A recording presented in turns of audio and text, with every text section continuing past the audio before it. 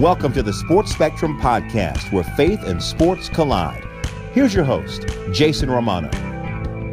And welcome, everyone, to the Sports Spectrum Podcast. My name is Jason Romano. This is episode number 11, and we are so grateful and thankful to have you joining us here. My prayer is that you become encouraged. My prayer is that you become educated. My prayer is that you become entertained in the Lord in listening to the stories of these different people intersecting the world of sports and of faith. As always, you can leave a review on iTunes. Just search Sports Spectrum and you can write your review. And we've had so many wonderful messages and reviews left from people, so we are thankful for that. And as always, sportspectrum.com is our home. You can check that out. Lots of great articles there. Daily content, including a daily devotional every morning at 6 a.m. that's published. So definitely check that out as well. Today's guest is David Nelson, and he joins us on the podcast. He is a former NFL wide receiver. He won 2 national championships as a member of the Florida Gators. You might have heard of his quarterback, a guy named Tim Tebow. He played with the Bills and the Browns and the Jets from 2010 to 2014. And he and his brother Patrick have started a nonprofit organization called ImMe, the letter I, the letter M, and then the word me, that focuses on ending the orphan cycle in Haiti. David is awesome. He's doing a great work for the Lord, and he was inspired by a trip to that country in Haiti in 2012, and we talk about that coming up. But David's just a really encouraging guy with a great story, and he also talks about some of the struggles that he's going through in his post-NFL career about wanting to still play in the National Football League. We hope you enjoy this podcast, episode number 11, with David Nelson. David, welcome to the Sports Spectrum Podcast. How you doing? Man, I'm doing great. How you doing? I'm doing well, man. It's so good to have you here, and I love your story. I've been following you for a while now, obviously working at ESPN for many years. I know from on the field all your successes, but I want to go back and talk a lot about where it all started for you. Wichita Falls, Texas. What was life like for you as a young boy growing up deep in the heart of Petrolia High School? Yeah, it was, there's nothing like Texas high school football. But even before then, just believe it or not, I actually didn't start playing football until probably 8th grade. Just growing up my entire life, I have this little picture of myself when I was 2 years old. I have this little McDonald's t-shirt on in my diaper, and I'm carrying this basketball. And so from a young age, man, I just knew that I loved sports. I loved to ball. And if it had a ball, I wanted to do it. I remember seeing my mom pulled out a letter that I wrote to her in my 2nd grade class. My teacher, for our assignment for Mother's Day, asked us to write a letter to our mom and tell her what we wanted to be when we grew up. And my mom actually pulled the letter out a couple years ago and asked me if I remember writing it. And on the letter basically said, Mom, when I grow up, I want to be a starting pitcher for the Texas Rangers, a starting center for the Dallas Mavericks, and a starting quarterback for the Dallas Cowboys. And so since early on, I had dreams and goals. Dreams and goals to be a professional athlete or to do something with sports. And man, growing up in Texas, I couldn't imagine a better place to be able to facilitate that, just with the resources, with the passion, with the the intensity, and growing up. And then I moved around a lot, and so there wasn't always a whole lot of consistency there for me. But I was able to find that consistency through sports and through, that dynamic. And so going to school at Petrolia, which was a small 1A school, I think the class had maybe 45 kids in it total. And honestly, it was difficult for me early on because it was a small, primarily white city, county, if you will, and right. Did face some racism, did face some issues with that early on, and as a young kid, who didn't really understand that dynamic a whole lot. It was the first time I ever experienced that, the first time I had ever come across that. But sports was my outlet to be able to find that piece, and it was just amazing to see how a community that was so divided early on when I first stepped into that community, that city. The sports kind of brought that together, and just through my ability and my play on the field allowed the community to kind of rally together and kind of find mutual ground. And man, it was a interesting time. it definitely developed a lot of character, a lot of passion for the game of football. But man, I'm true to my roots, and I'm proud to be from Wichita Falls, Texas. I love that. Now, where did your faith walk begin? Were you a man of faith? Did you grow up in a faith-based home, or did that kind of was something that came to you, later on in life? Yeah, and that was something that my parents were very intentional about from an early age. My mom is from a Catholic background, and my dad grew up in a Church of Christ background, and so their faith and religion was very, very important to them. And just from an early age, my dad would, he'd read Bible stories, Bible verses to us before we go to bed, and, would take us to church, and was very intentional about making sure that we were rooted in a Christian home and in Christian biblical principles. And so it wasn't until about 8th grade, I would say, that I really started to find my personal walk, my personal relationship. I had just moved to a new school, and it was actually the school that I had issues with, and from just being a mixed kid in a predominantly white city and a white area, and went to the youth group there. And I remember just didn't have a whole lot of money, didn't have a whole lot of resources. The youth group was going to church camp, Falls Creek, Oklahoma.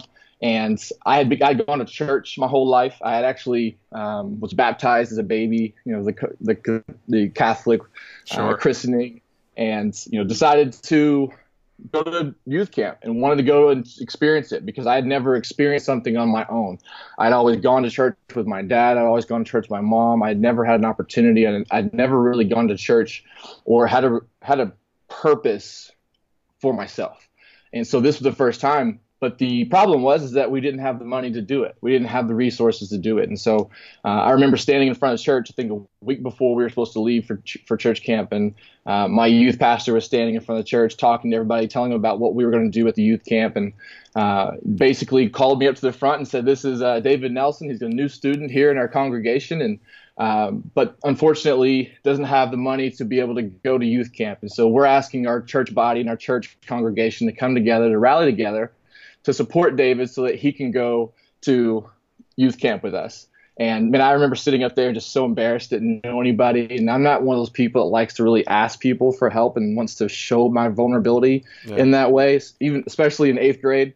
And I remember just looking around and nobody got up and nobody walked to the front. Because they had a little offering plate at the front, and I was the only one up there with my youth pastor. And man, nobody got up, nobody walked up there. And I just remember just sinking into my shoes, just praying like, God, either get me out of here or just have somebody come up here and just give $1 just so I don't feel like a complete loser and completely rejected. I remember this lady who just had really torn and weathered clothes. I had kind of seen her a couple times before previously. She kind of stayed in the back. She didn't really engage a lot. She wasn't the well-dressed one. She wasn't the crazy, charismatic one, but she was just there. And I remember she walked up and she had this bag, a Ziploc bag just full of quarters, dimes, pennies, and nickels. It was just change. And she just walked up and she put the Ziploc bag into the little offering plate and walked over to me and said, this was money that I've been saving for, I was going to take myself out on a nice lunch. I was going to take myself out on the spa day, whatever it may be. And I've been saving it for about 6 months now. But for some reason, I just felt like I was led and called to give this to you. I don't know what that means, but I'm just praying that this blesses you beyond what it could possibly bless me. And it ended up being about $15 short of what I needed. My youth pastor ended up going ahead and covering the rest of it. But man, it was such a powerful experience for me because I ended up getting saved on that trip. David Nasser was a speaker at Falls Creek, and I remember him calling the altar call, and I remember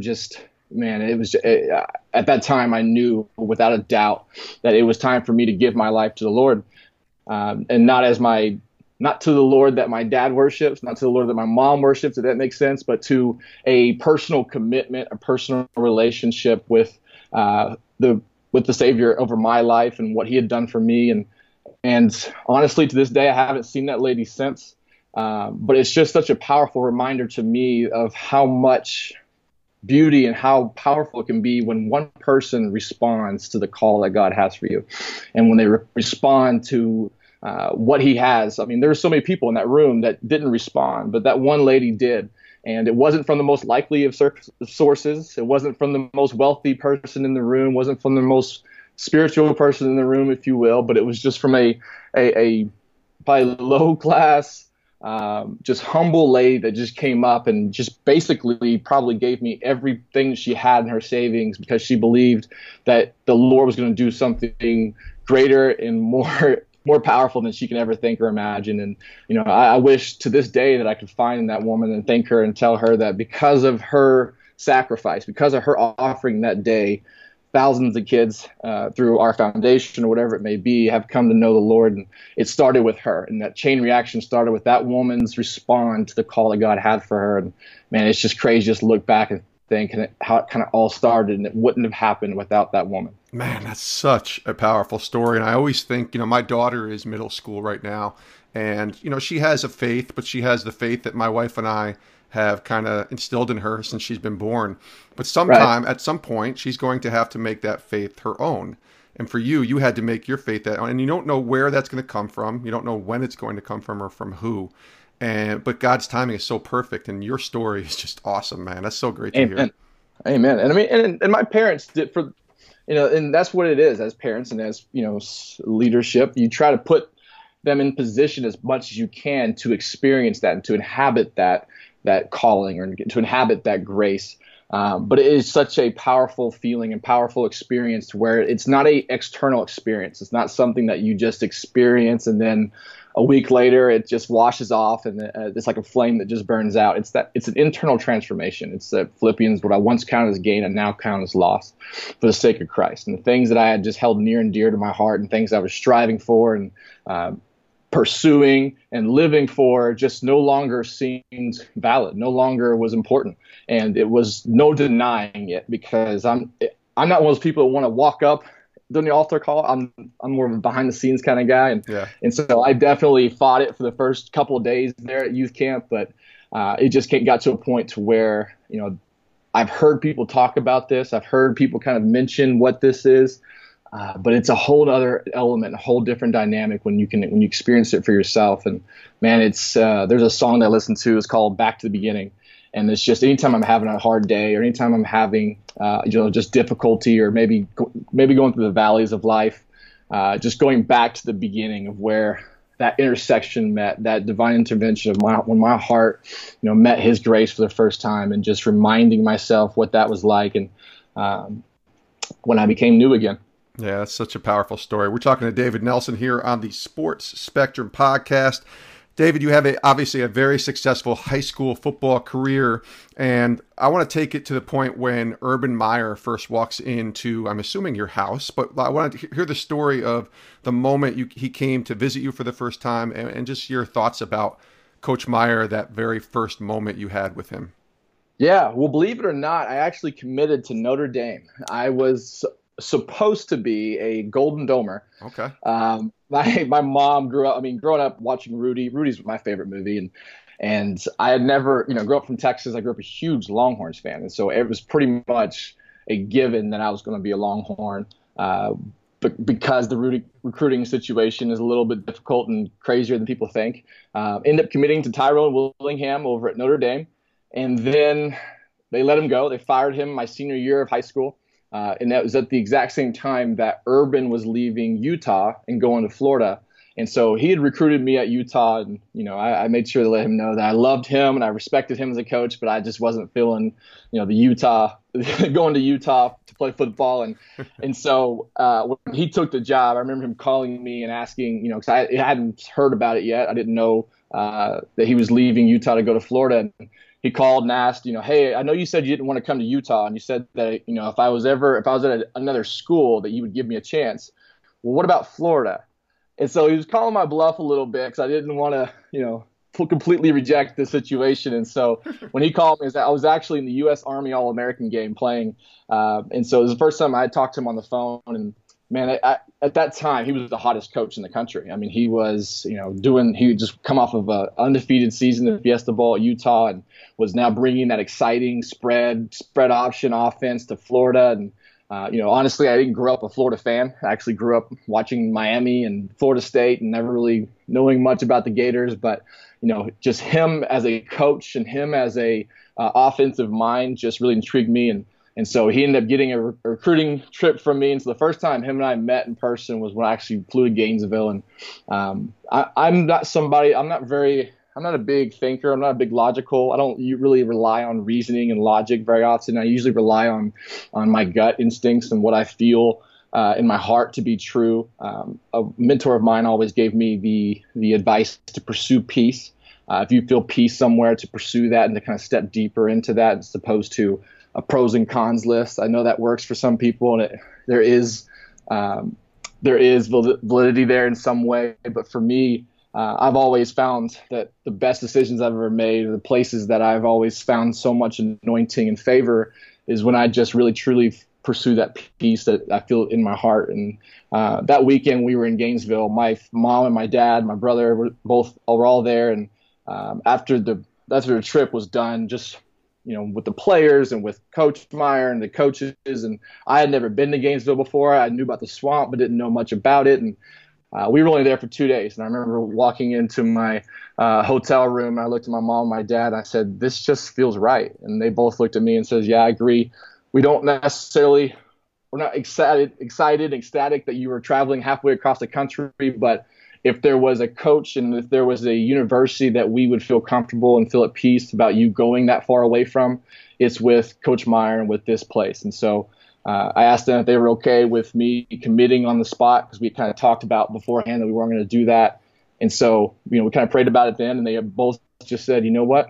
It's time." We all feel great about it, and we feel comfortable with what's going on. And there was just an overwhelming peace that it was. I was supposed to take a couple more trips after that, but we just walked away knowing that what we were looking for and what we wanted out of a college, out of a coach, out of a situation, rested in Gainesville, Florida. And so, man, we committed right there, and the rest, as they say, is history. It's true. Very true. Talking to David Nelson here on the Sports Spectrum podcast. You're at Florida. You win 2 national titles.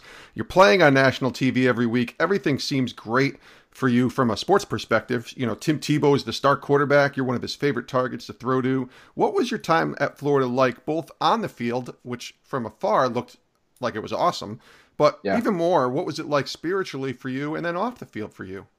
Yeah. And I wish I could sit here and tell you that after my encounter with the Lord in 8th grade, I was walking the straight and narrow. I was walking the narrow path, but unfortunately, that's not the case. And I wish that I had spent as much time in preparation for football and preparation for sports as I did in my Christian walk and my relationship with the Lord. And in developing that foundation, I didn't really understand how difficult it would be being out in the world by myself for the first time. And I really just kind of stepped into it a little naive and a little innocent to it. And so my first couple of years, because I grew up in a very, very disciplined household. My father was very, very structured, very disciplined, be home at 9:30, no ifs, ands, or buts about it. Wasn't really allowed to go to, high school dances. And so it was very disciplined. And so stepping out of that into a college university by myself for the first time, making my own decisions, doing my own things. And, honestly, I fell back into that world, if you will. And I always try to give it as an example of I started to find my identity in football. And so I started to pursue the things that would come from it, like the girls, the fame, the money, the attention, the accolades. And if I had a good practice, then my world was great. If I had a bad practice, then my world was crumbling. And I just started to find my validity, my identity through myself as a football player. And that meant I wanted everything with it. And I started just to see myself just drown deeper and deeper into that. And it was crazy because there was a direct correlation to my play on the field. Just because I kind of lost that truth, because I had lost that relationship and that firm foundation that I'd had so long, that I kind of now put God in the back seat. And I guess I came what I'd call a hobby Christian. superstition Christian, to where if it was, I'll go to church to get something or to pray to the Lord to have a good game on Saturday. But then Monday through Thursday, I was living just like the world wants you to live. And so I was wearing this mask, and just for so long, I was doing the Christian walk when I was with Christians, and then I was doing the other stuff when I was with the other people. And I just started to become somebody I didn't recognize. And it was probably my freshman and sophomore year, which, like I said, is a direct correlation to my play on the field, because I didn't play it down my freshman and sophomore year. I came in as a 5-star recruit, U.S. Army All-American, highly touted, and then came in, and I had the mentality of, it's the coach's fault. It's their fault I'm not playing. It's everybody else's fault. And just started filling my head, and I just started grumbling. I started complaining. I started to become a cancer in the locker room. And, there's that book by C.S. Lewis that talks about, he's talking about the demons and how they mentor each other, and the demon was mentoring the other demon. And he said, if you really want to make an impact on a church, if you really want to take the church and take the power out of it, then what you got to do is you got to start with one Christian, and you got to get them grumbling about another. And it just basically talks about how that's Satan's number one strategy, is to get Christians talking and demeaning and grumbling and gossiping about one another. And I just started to fall victim to that. And I remember just after, I guess, my sophomore year, when we lost to Ole Miss, and that was the Tim Tebow promise, you'll never see a player play as hard as I will the rest of the season, team play as hard as we will the rest of the season. And that was the game, I would say, for me, to where it really turned around, where everything shifted, because up until that point, I was at Gainesville for 2.5 years at that point. I had one national championship ring, but didn't really play a whole lot and didn't really contribute. But I walk into the locker room and I see some of my closest friends like Lewis Murphy and Riley Cooper and Tim Tebow and a bunch of these guys who we had worked so hard together, and I'd come in from high school together, and had talked about all these things that we wanted to do and to accomplish and be a part of something special. And I'm walking in, and these guys have blood and grass stains all over their uniforms, and I'm looking at mine and I have nothing. And I just see how upset they were of that loss, because the first time we had lost at home since we had been on campus together, and just seeing how devastated they were, and how upset they were, and how much they had just given their all out there. And I'm looking around, and I did nothing to contribute to that. And I remember just thinking, I was numb. I would give anything to feel something. I'd give anything to be that upset, to care about something so much that you just have that feeling of rejection, or feeling of a loss. And so I remember when Tim went in and did that whole thing, the next day I walked into Coach Meyer's office and I said, listen, I'm tired of complaining. I'm tired of being a part of the problem. I'm tired of pointing the finger and saying that everybody else is to blame for me not being on the field. And I want to take accountability and take it into my own hands and say, listen, Coach, whatever I have to do to help this team and to contribute and to be a blessing and to be an encouragement or support to my teammates, I want to do it. And just the next week is when I went in and I started playing special teams. I played punt return. I'd never played special teams in my whole life, and just put the pride and the ego behind, because I was a receiver and I thought the only way you could really do anything is to catch passes. I wanted to go to the NFL, and you can't do that by playing on punt block. And, I just put the pride and the ego behind and said, listen, Coach, whatever the team needs.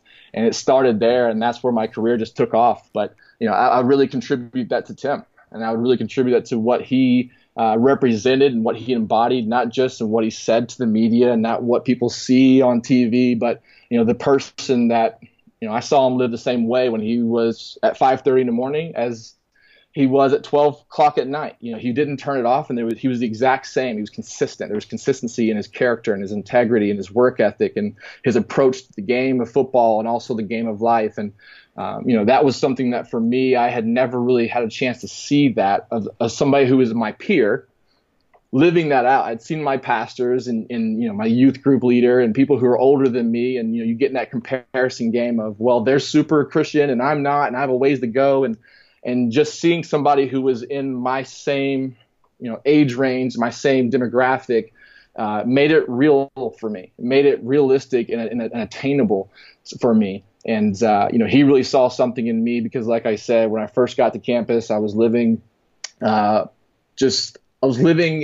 in a shell of something that I wasn't. And I just didn't recognize myself. And to give Tim credit, he noticed that early on. And he was always encouraging me, making sure, he knew that I was not living up, forget about football, just living up as a person, character-wise, to the standards that he believed I could live up to, and was always encouraging and challenging me in that way. And just finally woke up one day, man, and just, it's friendships like that. It's that iron sharpens iron, that I look back at my time at Florida and just consistently had those guys, a support system like that around me, who refused to let me settle and who refused to let me just fall back into the back. That's great.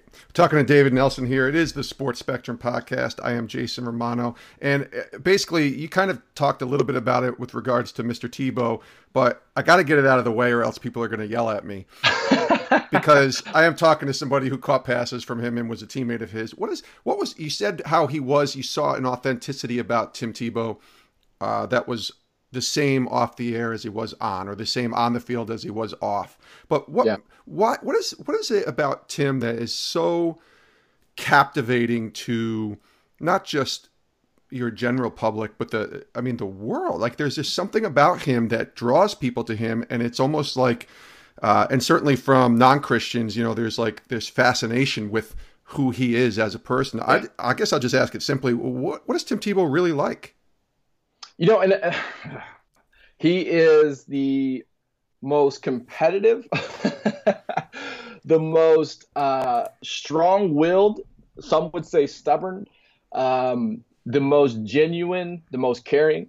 But man, he is when I think of what a leader looks like and what a leader acts like, he's the first person that comes to mind. Just because I do believe a leader and somebody who is has leadership qualities, can say the right things and can rah and rally the team with his voice and with his words. But more than anything for Tim, it was just the way he lived. And I think the reason why so many people are drawn to him and so many people are just enamored with him is because I really believe that he is kind of breaking the stigma of what it's like to be a Christian male, what it's like to be a Christian man. I think in a lot of ways, society wants to see a Christian and think that they got to be very, soft and nurturing and tender and loving. And those are all different qualities and characteristics of a Christian. But Tim comes out and he's fierce and he's intense and he's flexing on the field. He's running guys over and there's no apology about it. And he's just got this, this warrior, if you will, instinct and warrior characteristic and capability about him. And, that's when you look at Scripture, those are the heroes of Scripture. Those are the people that, Jesus came in and says, I came not for peace, but with a sword. Yes. And it just goes through all these different dynamics of, Jesus was a bad dude. And he came in and was really, really ready to, they call it uncommon fellowship. It was breaking rules and breaking the status quo and was stepping out in places that others wouldn't go and was unafraid, but also at the same time was going with it with peace and love. And I think the reason why Tim is just so appealing is that he's breaking that stigma. And you see him and you can be a warrior and intense and competitive, but what he does and his way of living, it transcends football. You're seeing it in the way he works out. You're seeing it in the way he studies. You're seeing it in the way he cares for his brothers and sisters and mom and dad and the least of these with his foundation. You're seeing it in his approach and his speaking. You're seeing it in his play. It's not just something, and he loves the verse, and it's become my verse, which is Colossians 3:23, that says, with it, whatever you do it with all of your heart, as if you're serving the Lord and not human masters. And he really embodies that, because if the guy is going to go and he's going to do laundry, he's going to do laundry at 110%. And there's nobody's going to outwork him when it comes to doing laundry. And he really, really believes in that. Well, we're seeing that now, David, too, with him playing baseball. Like Tim Tebow playing baseball, you're just watching this like, what is happening? And then he has his first home run or first at bat and he hits a home run. So you're just seeing this guy who he's not just kind of doing this as a side hustle or a hobby. Like you're seeing, and maybe you've talked to him about it, but you're seeing a man who really is truly putting his all into trying to become a professional baseball player. Is that surprising to you? Not at all. Not at all. And that's where, it talks about if, I run this race with endurance and I run this race to a crown of righteousness, and that we are in this life journey to run a marathon. And that's what I love about him, and that I got the chance to witness it firsthand is that he may not, in what society considers be successful, he may not go out there and achieve the American dream. And I think he even had an interview with Stephen A. With First Take, Smith and First Take a couple of weeks ago, and just talked about how his American dream is different than what people try to put on him to be the American dream. Yeah. And I mean, it's in true Tim fashion, to where it's kind of one of those things where you hear about it, it's like, okay, he hit his first at bat, hits a home run. Of course he did, in true Tim Tebow fashion. But it's one of those things for people who know it. It's not a coincidence. It's not something you just say, oh my gosh, how does he just happen to do these things? How does he just happen to be in the right place at the right time? Because we look at it and say, okay, well, it's the home run, or it's the fourth quarter, it's Tebow time. But if you look at, the Delta Airlines flight a few months ago, when somebody had a seizure and he walked up and put his hands on him and just started praying for him. And so it's not just in the things that we see on the gridiron and in the baseball field. It's also just in an everyday life when things or situations come up. He's responding rather than reacting, because he comes from a strong place of foundation, because he's so rooted in his discipline with the gospel. He's so rooted in prayer, so rooted in community, that whenever things come up, it's not shaking him and he's not reacting. He's really responding. Love that.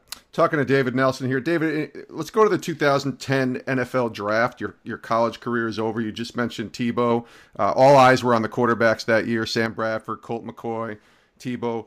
But you had to wait. In fact, you didn't get drafted. What was that time like for you when you're thinking, okay, maybe I'm going to make this next step and go to the NFL, and then you don't get drafted?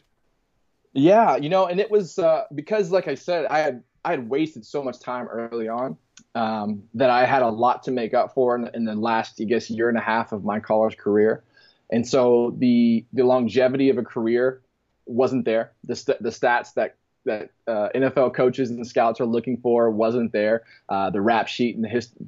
So I had to make up for it, and I understood that. And I had gotten to a point to where I knew that I had nobody to blame but myself, and I had nobody to look back and say, okay, well, if I don't make it or if it doesn't happen, it really was on me. But also at the same time, I did have the opportunity, and so it wasn't a very large opportunity. It was a little small. The door was open just a small bit.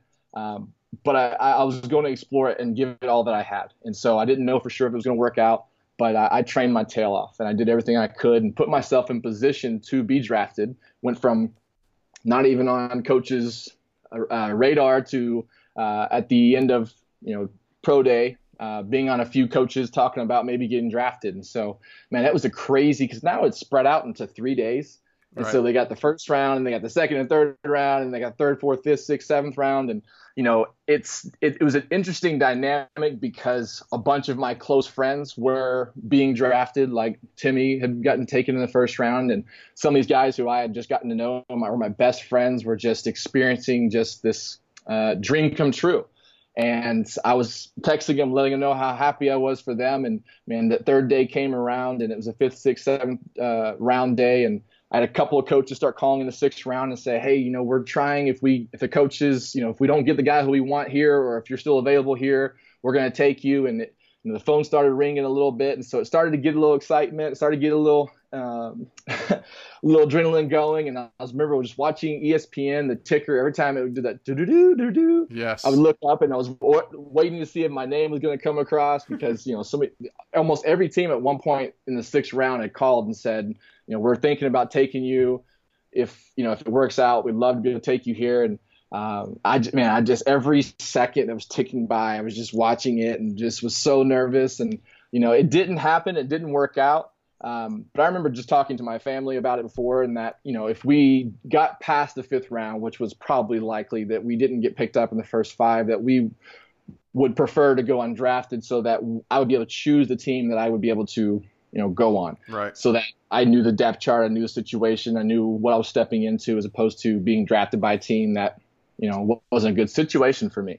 And so, man, it's crazy. I don't know how familiar people are with the undrafted process, but literally as Chris Berman is talking about Mr. Irrelevant and they're doing the whole Mr. Irrelevant thing, as soon as that's done, the coaches are on the phone calling undrafted free agents and talking to them and negotiating. And, the Cowboys called and offered me this much. And then the Patriots called, and it's Bill Belichick. And he's like, hey, I guarantee you, I promise you at least the practice squad spot if you come and sign with us. Then you got this other team who's offering you a lot of money for undrafted, but it's not a great situation.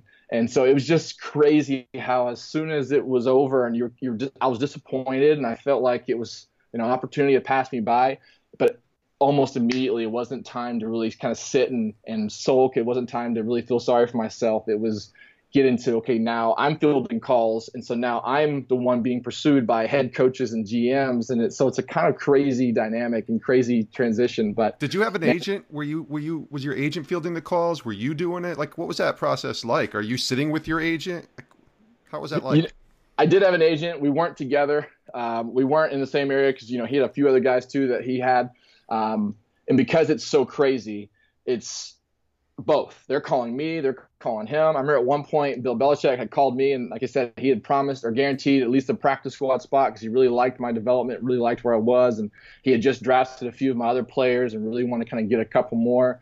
And I remember he was telling me, it's kind of funny, he was telling me all of this, and so he had asked me at the end of it, are you interested? And so I took the way he asked the question as if he was asking me if I was interested. So I said yes. I guess that he thought that he was saying, so do we have a deal?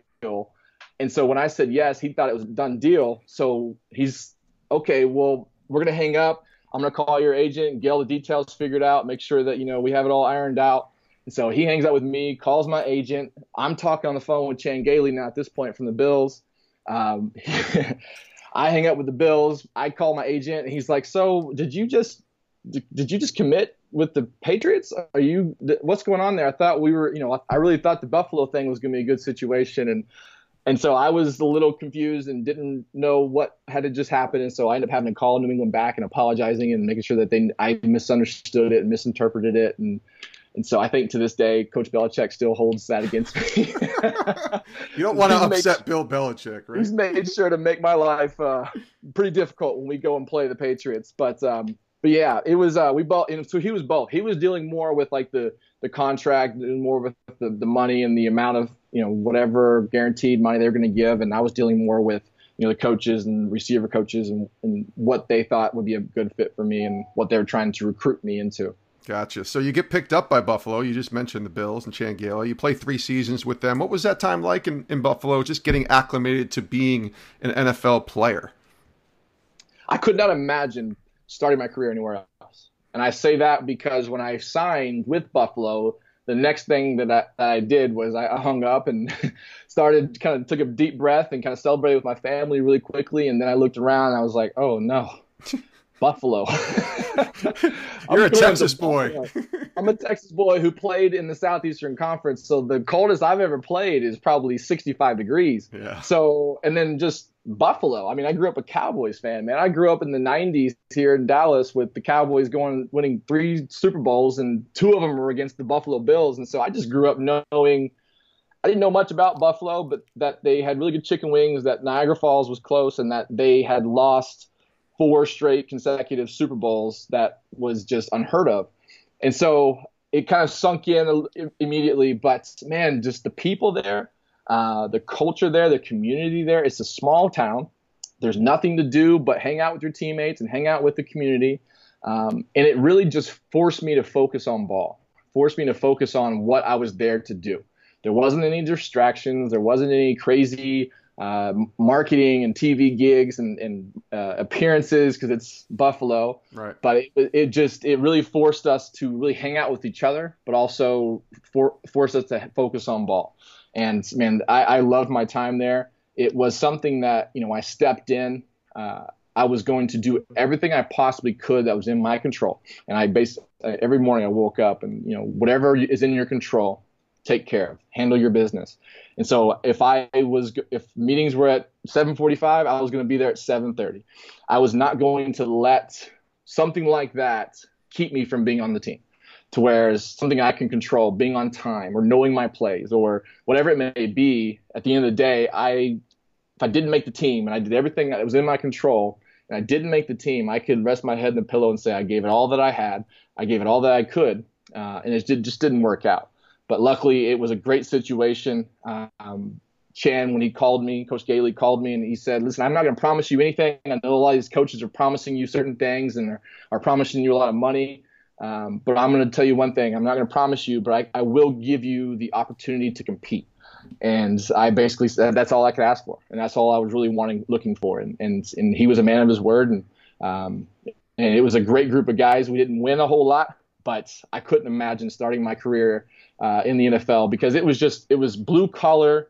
I mean, it's not fancy. The stadium's not fancy. Our uniforms weren't fancy. Our facilities weren't fancy, but it was just football. And you had a bunch of just people in the community that just loved the team, whether they won or lost, and they knew football and they understood it. And it showed me what the NFL experience, what a true NFL experience without the TV and all the big media is all about. Buffalo it's home to me. Yeah, and those Bills fans, they're overdue for a long playoff run. Let's just say that. That's putting it lightly. Yes. So we're talking to David Nelson, former NFL wide receiver. And David, I want to switch gears a little bit, going from your NFL career. I want to go to 2012. And an opportunity for you to go to Haiti happens, volunteering. I believe it was after the earthquake. And something happens when you go to Haiti that first time. Can you tell me about that trip and how that really just changed your life? Yeah, and we talked briefly just about, how I guess my personal spiritual journey kind of started. And I guess that I would call that point A. And, as a Christian, you're always wanting to go deeper and continue to grow spiritually, emotionally. And I had gotten to a place of, I don't want to say a relentless rut, but it was just a constant consistency. And I was just looking for something to challenge myself, looking for something to, I don't want to say test myself, but just understand where I was at and see things from a different perspective. I'd heard, I've heard about people going on mission trips. I've heard a lot of different things like that. And I just never had the opportunity to. And so after my second year in the NFL, and, a big part of the reason why I wanted to play professional sports as a kid is because I wanted to help people.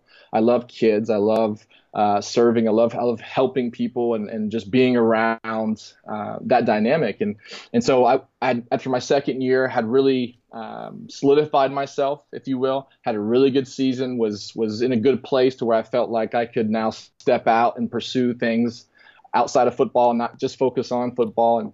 And the opportunity came up to go to Haiti, and it was a great opportunity. And it was just something kind of presented itself. It's not something that I went out and looked for. It wasn't something I was researching. Like I said, it just felt right. And it was just a 4-day trip. And went there over Memorial Weekend, and it was the first time that I'd ever experienced anything like that. And I say stretching my faith in a way that, how do you love someone and how do you show someone the gospel and how do you go and make disciples of many nations when you can't speak to them, when there's a language barrier, communication barrier? So how do you really be the hands and feet of Jesus without being able to talk to him and communicate and say the right things? And it just opened up a new dynamic, and it just shifted paradigms in my life of just appreciation, perspective, and specifically, I was hanging out with orphan children, and I'm the oldest of 8 kids. My family is very important to me. I come from a very solid, sound family. And so just being around these kids, and here I was, this NFL athlete, and being around these kids who had nothing and had, nothing to call their own. But when I asked them what it was that they wanted more than anything in the world, and I thought it was going to be food or water or, a place to sleep, almost every time their response was my brother, my sister, I want my mom or my dad. And it really just brought things to a perspective of what true meaning and true what life is really all about. And I can sit here and honestly say that my life and my spiritual walk was transformed by a 5-year-old orphan child, by just showing me what true love is, by showing me what really matters. And so, man, when I come back, I talk about what was I once counted as gain, I now count as lost. It was just a whole different dynamic to where, I didn't come back and want to sell my cars and sell everything that I had, but it really inspired me and motivated me to go deeper and to go into places like that they can teach us so much. And we go over there and thinking we're going to change the world. We're going to change their lives. And in reality, of the hundreds of people that I've taken to Haiti and different places like that, it's just consistent that, there's just this true, authentic worship, true, authentic dependency for the Lord. Because in that situation, they have no food, no water, no shelter, but they're still on their knees praying and thanking God for what they do have. And it just humbles you and just shows you an appreciation for the blessings that the Lord has given you. And it just awakens you and shows you a new dynamic of what this life could be like for you. And David, it's one thing to be a hearer of the word. It's another thing to be a doer. And you have that experience of going to Haiti, and suddenly a ministry is birthed out of it. And it's not just a ministry. You actually rent a house in Port-au-Prince in Haiti, and you bring in a bunch of kids, and you saw conditions that I can't imagine are probably conditions I've never seen in my life. And there's a lot to unpack there, but just let's talk about the ministry and how that sort of started and what led you, because you said you were transformed when you came back. It's one thing to be transformed and kind of have your faith challenged. That's your own, but it's another thing to actually do something about it. You're exactly right. And I think that's where a lot of people get stuck. And I think that's where a lot of the difficulty and a lot of the frustration comes, is that when people go and experience something like that, it's that, well, now what? Okay, well, what can I do about it? How much can I really help? What can I really do to change things? And honestly, when I came back, it did change things, and it did transform my life, and it captivated my heart. And I knew I wanted to do something with orphan children at that point. But at that time, I thought I was just going to use my platform and just say, okay, well, I'll find a couple of organizations I support and just attach my name and help and do whatever I can while I'm still playing football. And I thought that was going to be the case. And I wish I could say that's not what I wanted, but it was what I wanted, because I wanted to be able to still play football and focus on ball while still doing that on the side. And God had other plans for me, and and for my brothers as well, because we started it together. And it was just one of those things to where I had stepped out of my comfort into an uncomfortable place and stretched my faith and found an anointing and found a calling and purpose over my life that I never knew I had, because I stepped out of my comfort, because I was willing to stretch myself and step into a place that, well, God, I don't know what you're going to do, but I trust that you're going to do, and I'm going to meet you there. And when I came back, it was just consistently just divine intervention after divine intervention, and it became clear just through a series of unquestionable coincidences, call it if you will. Yeah. And I just decided that, well, he called me to go and to step deeper into what he had for me. And I came back wanting to just end it there. All right, I did the mission trip. I did it. I'm good. And it just was that kind of that Moses experience where he goes to the burning bush and he's calling him and saying, okay, Moses, this is what I have for you. And then Moses is like, well, God, I'm slow of tongue. And God says, well, I'll use your brother Aaron. It was very similar in that situation to where, I've never done anything like this. at the time I was 27, 26 years old. I wasn't married. I didn't have any experience running a nonprofit, and had only been to Haiti once or twice. I'm an athlete. People know that we're not the smartest people in the world. So who am I to start a nonprofit? Nobody's going to take me seriously. Nobody's going to really think that I can do this, because God, my past is not pretty. Everything, people who know the things that I've done, they're going to know that I'm not capable of this. And nobody's going to follow me. Nobody's going to listen to me. And I just remember just saying all these different reasons why I shouldn't. You don't feel qualified. I didn't. Yeah. I didn't feel like I'm not Tim Tebow. Okay, well, I'll wait till I get to another contract, then I'll be able to do it. Wait till I have a bigger name, then I'll be able to do it.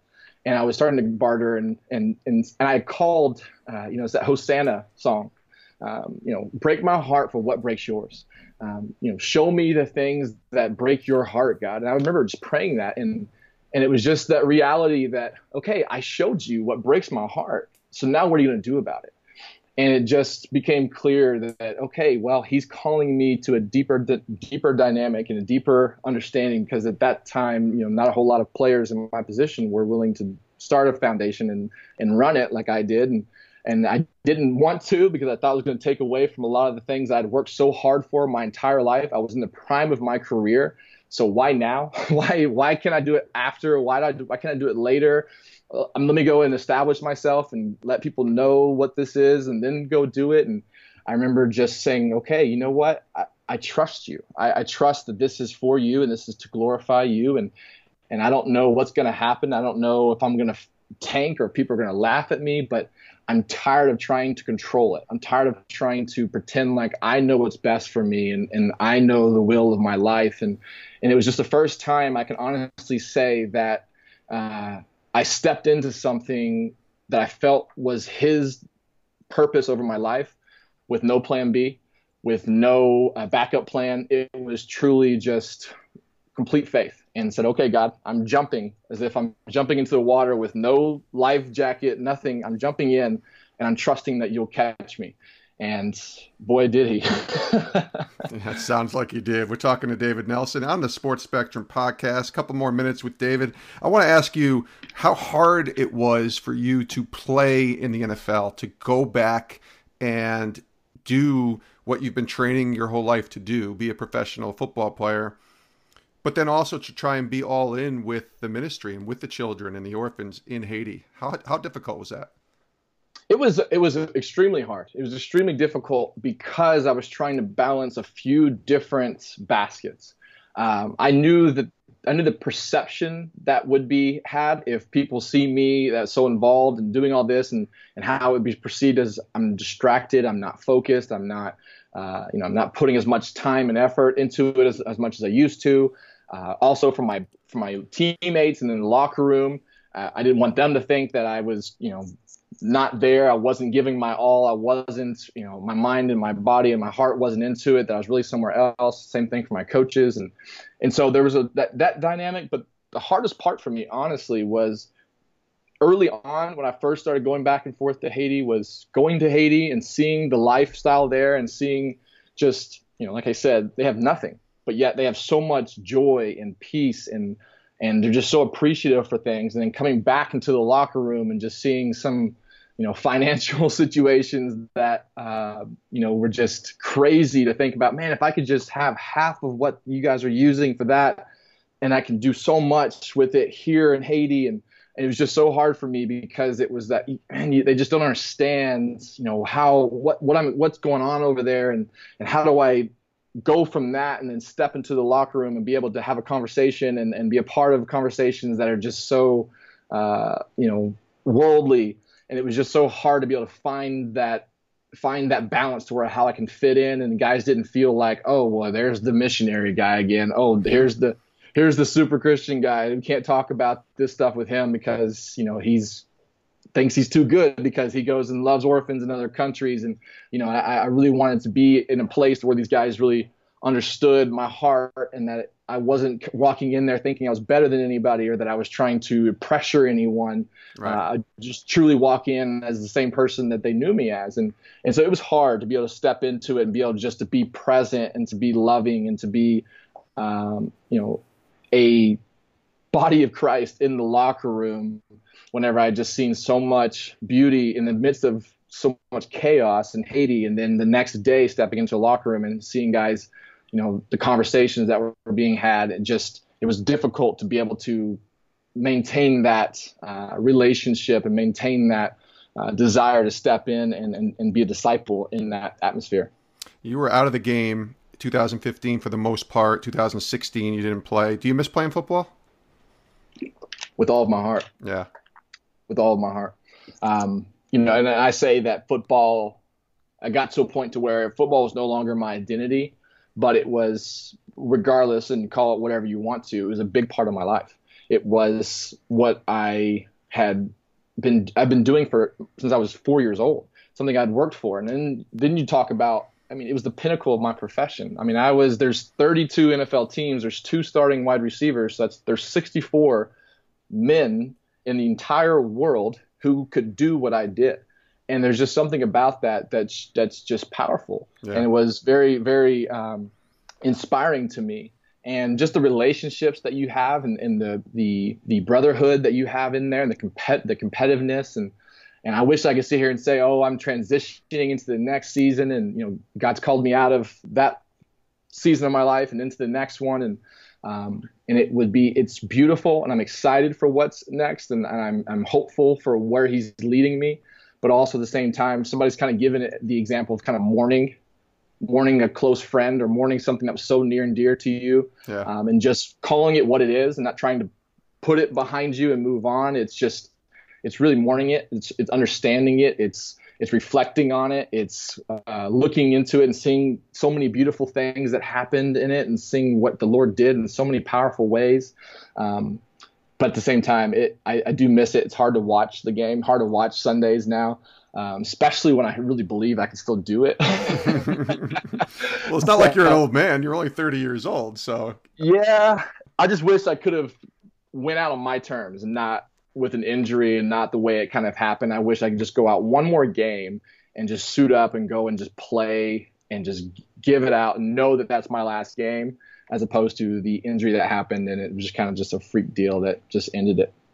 Now, I understand you're getting married. So personally, things seem to be going on an uptick here, huh? Yeah, man. I'm 30, living in the heart of Dallas. And so I think the average age for marriage here in Dallas is probably like 23. And so I'm trying to. You're ancient, man. You're ancient. On the other end of the spectrum there. But we actually met in Haiti about a little over a year ago. And we just met and there's something powerful about, seeing somebody with that outside of their element as well. I saw her just loving on kids and, no makeup, no, awareness of what she's looking like. She was just really there for the kids. And I got to see her serve. I got to see her love. I got to see her outside of her element and how she responds and lives in that way. And we just really drew close together in that space. And man, we get married in June, and I cannot wait. I'm excited for you, man. I'm excited for you. Now we're going to wind down here. A couple things that I really just want to ask you about the ImMe Foundation. It's if people want to be a part of it, if people want to, they're inspired by what you hear. They might feel called. Maybe they've been to Haiti before. Maybe they've never been to Haiti before and want to explore that. What's the best way to what would encouragement, I guess, would you provide for them in the best way that they can kind of get involved through the foundation? Yeah, well, I would say the first thing I would encourage people, whether they've been to Haiti or not, or to a mission trip like that or not, is to come to Haiti. Because you can't explain it. You can't describe it. I can't even try to remotely describe to you how beautiful and how powerful and how majestic it is. So just come and see. And that's what we're doing, man. We're trying to welcome people into that place because, we've done it a little differently. We actually call it a vision trip. We don't call it a mission trip. We call it a vision trip because we want you to go and to serve and be served, to love and be loved. A lot of times we think of the word mission. Well, the word mission, by the sense of the word, is beginning and end. It has goals and objectives and things. And so you hear about, specifically in the military terms, it's mission accomplished or mission failed. And so we want people to understand that when you go on these trips, it doesn't end. It doesn't start when you land in Port-au-Prince and then leave when you land back in your airport. It's just beginning. So we want to be able to, people ask me all the time, well, what are you doing for America? I get that all the time. Well, there's orphans in America. There's social issues in America. Well, what are you doing for America? And my response is, come to Haiti and I'll show you. Because we're seeing people come to Haiti on a short short trip for 4 or 5 days, and then they're coming back and they're setting their community on fire. They're coming back and they're getting involved with their local foster care system. They're getting involved with their local homeless. They go into Haiti, and it may not be with our organization or with orphans, but they come back and they're ignited to go deeper with what the Lord has for them. And they get to see the gospel illuminated, maybe for the first time, what it really means to be a disciple into many nations. And so we don't just ask people once they leave to get involved with us. We truly want to lead them and direct them into whatever it is that God is calling them to do. And so that would be the first thing, is come to Haiti with us. We'd love to host you, love to serve with you and love with you. And obviously, other than that, obviously our website, ImMe.org, they can get involved there. You can sponsor one of our kids. They can sponsor one of the 13 kids that we have that we care for, or they can do a fundraiser by themselves, or buy some of our cool little products that we have on there as well. I love it. That's awesome. I love the work you're doing, David. My final question for you, and I ask this to all the guests that are on the podcast, is what exactly are you learning, or I guess what specifically are you learning, or what is God teaching you right now? Oh, wow. Without a doubt, it's to be content in all things. It's, and Paul, when he writes from prison, and he's, I believe it's to the Philippians, and he's talking about, I have learned how to be content in all things. And for me, it's, okay, well, it's easy for me to be happy and to be enamored and in wonder of the Lord whenever things are going great. And I'm seeing all these blessings. I'm seeing all this fruit come just supernaturally, if you will. And it's easy to be content in that space. But I have a tendency, whenever things aren't necessarily happening the way I would like for them to, or things are slow, or, it's that dry season or valley season, that I tend to not be as content as I'd like to be. And so specifically right now, because I'm not working full time right now, and I'm not actively doing something that I can feel, I can feel like I'm not living with purpose. I can feel like I'm not satisfied.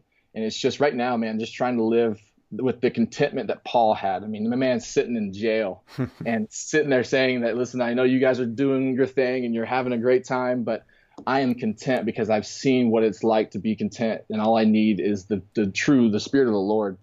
And so I'm learning. I wish I could say that I figured it out. It's an ongoing daily process. Let's just say that. No, that's awesome, man. Well, listen, he's at Twitter, David Nelson 86. He can reach David on Twitter. Hit him up. Let him know if you're interested in any of this. Also, ImMe.org. ImMe.org.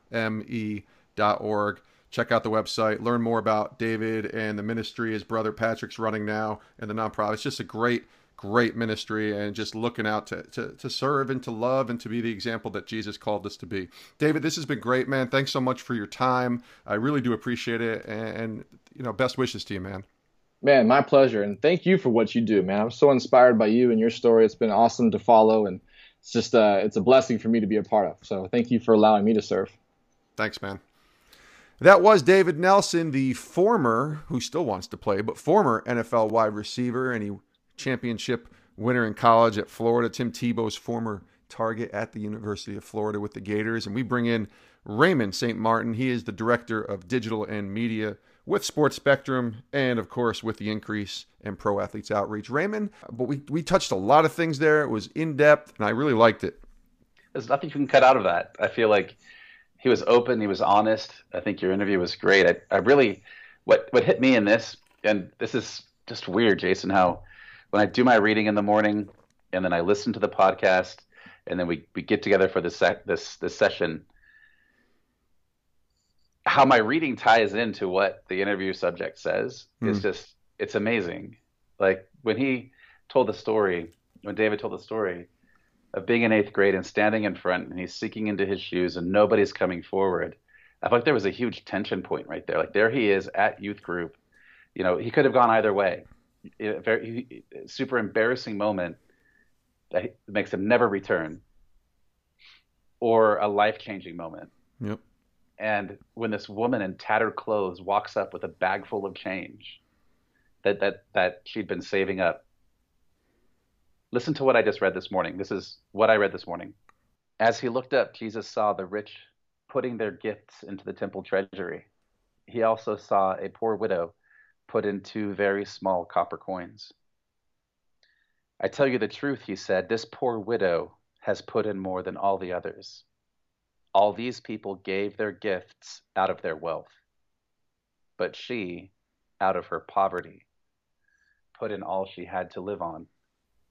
That's amazing to me. That's 6 months of this woman's savings she had in a bag to go take care of herself, and she gave it. She gave it to David. He goes to camp. He gets saved. The seeds of Jesus begin to grow in the soil of his heart.